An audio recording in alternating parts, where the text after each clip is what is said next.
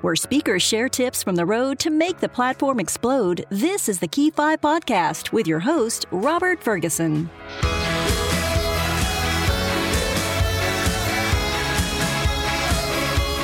Welcome to the Key 5 Podcast, for speakers by speakers. For show notes, go to key5podcast.com. Today, we're talking with Dr. Ann Coults, a speaker, author, physician, and passionate wellness expert devoted to empowering you to live your healthiest life. Let's get started. So, Dr. Ann, in one sentence, what do you speak about? Well, I tell people how they can use diet and lifestyle as one of the surest and arguably the most effective way to totally transform their health, their happiness, and their quality of life. Wow, succinct. I love it. And I love the word transform. That's powerful. How did you end up in the business of being a speaker? Well, I have had a bit of a long and circuitous path. So I have known really my entire life that I was going to be a physician, that I never veered from that career aspiration. And, went to medical school, then landed in primary care. That's a whole nother story because I was always going to go into academic dermatology. I was quite the, sort of the nerdy academic medical kind of person, but landed in primary care, family medicine. And as I evolved in that family medicine practice, I grew to absolutely love health promotion, wellness.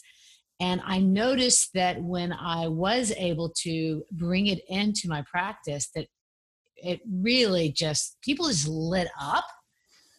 Then on top of that, sort of from, that decade of the 90s, there was just this avalanche of new science coming out telling us loud and clear that the majority of illness and chronic disease that people we're experiencing in America, and still are, unfortunately, are largely preventable through diet and lifestyle. And I realized that was truly my personal professional calling, was to share that message with people. So I made a really bold move. People thought I was absolutely nuts, and walked away from a thriving, very, busy and frankly lucrative private practice to devote myself to wellness. And I did not know where this new journey was going to take me, but I knew intellectually, and I knew in my heart, my soul, that it was a very exciting frontier. Well, early on in that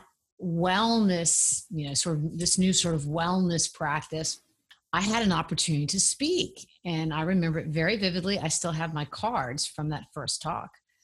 It was at my children's elementary school PTA meeting, a parents forum. And I did the talk, why nutrition is so important to kids. And I remember when I was up there, something magical happened. I absolutely, now I know retrospectively, I went right into flow. Everything just lined up. I felt so energized. There was just so much passion. And I also and I had so much fun. It was so gratifying. And I realized, I can help a lot more people doing this versus what I had conceived I was going to be doing, which was continue to work with sort of people one-on-one, albeit in this wellness thing.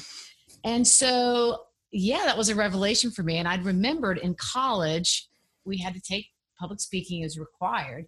And I remember enjoying it. I remember the professor saying, you've got a gift and you need to join, you need to get in these contests. I looked at her like she was from Mars. And I said, I had no interest at all.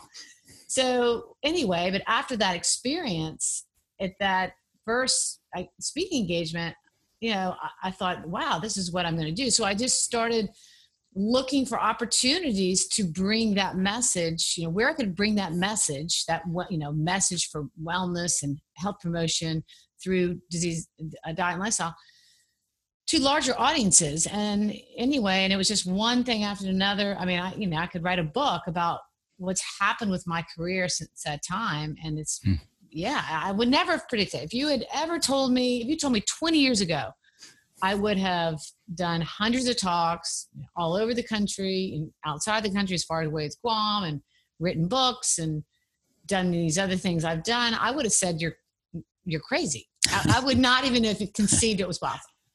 So if I don't know if it tells me that you've gone from being a dermatology nerd to a health and fitness nerd to now being a speaker nerd. So welcome to the club. That's cool. I love it. So tell me, what do you know now that you wish you'd known when you got started? It's funny.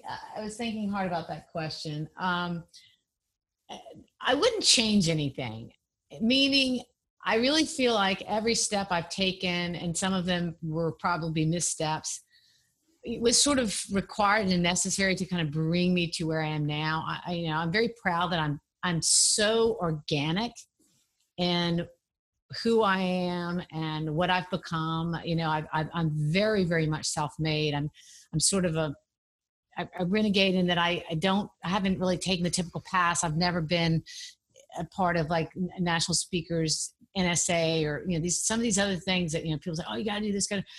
I just frankly, I probably was naive. I probably didn't even know about those things. I just started speaking, and then you speak, and if you're good and you're passionate and you have a compelling message, then you get more talks. And and I think mistakes are one of the most valuable. It's where you really grow and learn. And so I personally wouldn't change anything, but boy, do I know so much now that I didn't know then. In fact, I'm mentoring someone I think is, absolutely on a star trajectory as a physician speaker. And I just can't wait. There's so much stuff I can share with him that will put him, so far.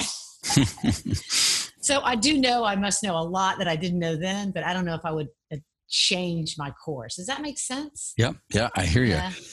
Do you probably tell a lot of stories? There's a lot of speakers, they tell stories. And when you do, how do you develop a story that you may use across multiple presentations? Well, at the heart of my mission is really education. And so I'm very fortunate. I kind of rephrase this question, how do you develop a key message? And yes, there's stories that are part of my message, but ultimately my message is really what people have to hear. I mean, I'm trying to basically inspire and educate people to build these strategies into their life so they can experience them. And, that takes time and teaching. And so I'm very lucky in that those key strategies are really relevant to everyone. They're relevant for almost any message an audience needs in terms of, in the realm of my expertise. And in terms of making it, personalizing it and telling, sharing human stories, I just sprinkle those throughout. It's not like I get up there and show videos of testimonies of people that have taken advantage of my work. I don't do that. I used to speak as a really inspired, motivational teacher. And it's really my message that I just take that core message, and it's very easy for me to adapt it to all sorts of, different audiences and different, audience goals. And that's an important thing, because, you want, as a speaker, you have to have a compelling, very polished message to share. Absolutely. And it's nice when you can take that and adjust it or modify it to appropriately fit really any audience you get in front of. And I'm very lucky that, just the content and the genre of where I speak just allows for that. So I'm curious, if you have different groups, what are some of and how do you adapt to the different groups? You talking to teenagers? You talking to older people, That's retirees? What do you do to adapt? Educated folks, uneducated folks. So, and that's a great question, especially given these podcasts are probably trying to help speakers. I always have a very personal, oftentimes pretty in-depth conversation with the people that are bringing me in to speak. I insist on that, no matter what, even if they don't think they need it. Mm-hmm. And I want to know who is going to be in that audience. And a lot of times, I ask all sorts of questions: male, female, educated, uneducated, and who are they? And then who are they? Define them. Then I also want to know from them, what is your goal? You know what I do. You know what my expertise is. You're bringing me in as a speaker. How can I best serve you? So if I know those two things, I will always know. And sometimes I drive the train oftentimes. At the end of the day, an expert knows which of their messages are most, life-changing and most transformative for the given audience. A lot of times the people bringing you in as a speaker don't know that. Mm-hmm. So I tend to, and the other great thing about that, hopefully all speakers at the end of the day, you have a purpose, you have a mission, and you're doing it to achieve this mission, which I hope is making somehow the world a better place. And what messages are most important, and you can sort of drive that train. And the other great thing about that is oftentimes you've perfected and you have honed and you have, you can literally, you're so good at the message. It's a performance. It's beyond just a, yep. Mm-hmm. So absolutely. Those are the two key things there. So, okay. Obviously, as professional speakers, we're in the business also of generating revenue from our speaking business. Do you ever recommend that speakers should speak for free? And if so, why? So, certainly most every speaker in the early part of their career is going to speak for free. I don't know how you start without speaking for free. I don't know how you would. So certainly early on, you pretty much must speak for free. And very shortly after that, if you have a compelling message and you're a really good speaker, you can start to charge, and then you can go up from there. And there are absolutely times where I think speaking for free is the right thing to do. On the other side of the coin, pricing integrity, I think, is critically important, both from a standpoint of ethical business practices, and also just because yes, as a speaker, and this is a constant thing with me, because they say, oh, she's an MD. And I'm like, no, I don't practice anymore. I don't have a practice. I make my living from speaking and, creating other, other products, but mostly speaking. And I have to adhere to my published speaking fees. So for me, and I think, every speaker needs to decide this on their own. It needs to be you always know it. It's set in stone. It's something you've defined. What are the situations where I can, or perhaps should, speak for free? And I think that, the most important litmus test is ethics. So, and for me personally, I'll just be honest. If I'm on a board, of which I've been on several, I always will speak for free on behalf of that board's organization. Okay. So that's one for me. And then the other one for me is if there is a faith-based, not-for-profit, and again, there's other little aspects to this, that I know is doing extraordinary work that fits into my mission, and this happened recently, then, I will absolutely and happily and with a, really full heart do a talk for free. It's almost like I'm doing this for you, for all the amazing work you do that oftentimes is part of like what I'm trying to do anyway. Okay. And so that's what I do. And there might be other, again, we all have people that have done, maybe friends that have done incredible favors for us, and maybe we wouldn't be where we are without them as far as our speaking career. And so I think that I think it needs to be sort of individualized, as in the speaker, they decide, but they need to have it set in stone, because otherwise it can get, I know other speakers know what I'm talking about. it can get dicey and uncomfortable and awkward if you don't have these things and stick by them. So. Well, I love your term, pricing integrity. That's a good term. I got to remember that one. Yeah, that's a really good term. I heard that in this context way back somewhere, and I thought that is a great, and it's true. It's very true. Well, Dr. Ann, as we wrap up here, any secret trick or tip that you could share with our listeners? Sure. A few things I think are really at the core of a incredible speaker. So you have to have a burning, blistering passion of something that you want to share with the world. and if you have that, anyone can become an incredible speaker. So that is one thing. The other thing is, I had sort of a revelation one time shortly before I was supposed to go on stage. So I just wasn't, and I know other speakers know what I'm talking about when I say this, I felt like I'd kind of lost my mojo. I mean, I'm a very high energy, high passion speaker. It's like, I don't even know where, it's like I'm just transformed on that stage to almost a different animal. And I was just feeling like I wasn't there. And it was like, I was just getting ready to go on stage, and it just hit me. I was like, Ann, just, just go out there and show your love.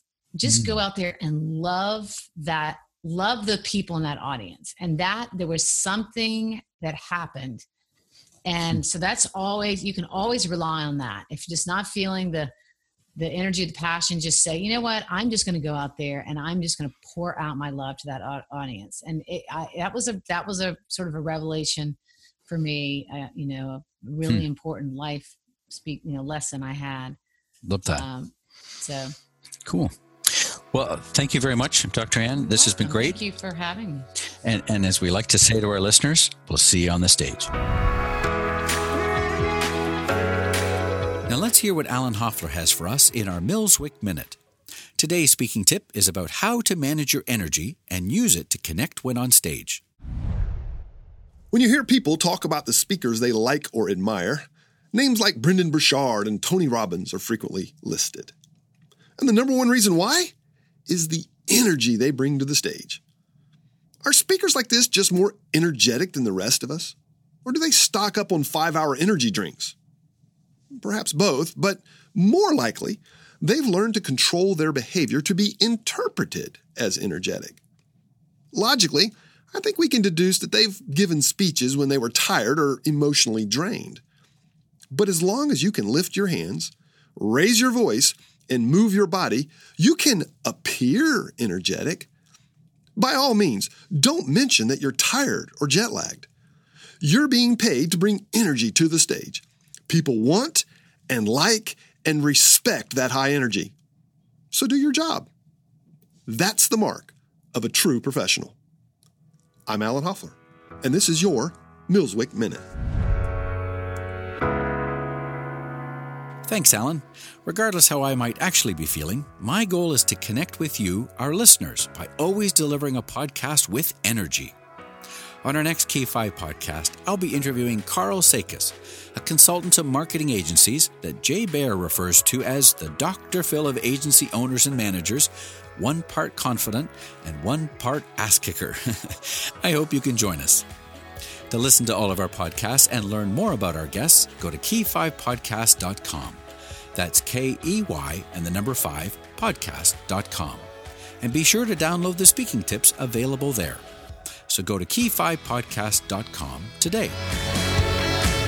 Thanks for listening. This podcast was produced by your local studio. For more, go to key5podcast.com.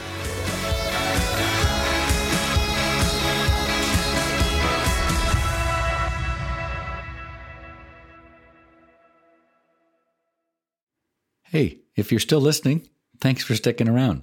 I have one quick request. If you like the show, it would mean a whole lot if you left a review over in the iTunes store. This actually helps others find the show. So thanks in advance, and I'll talk to you next time.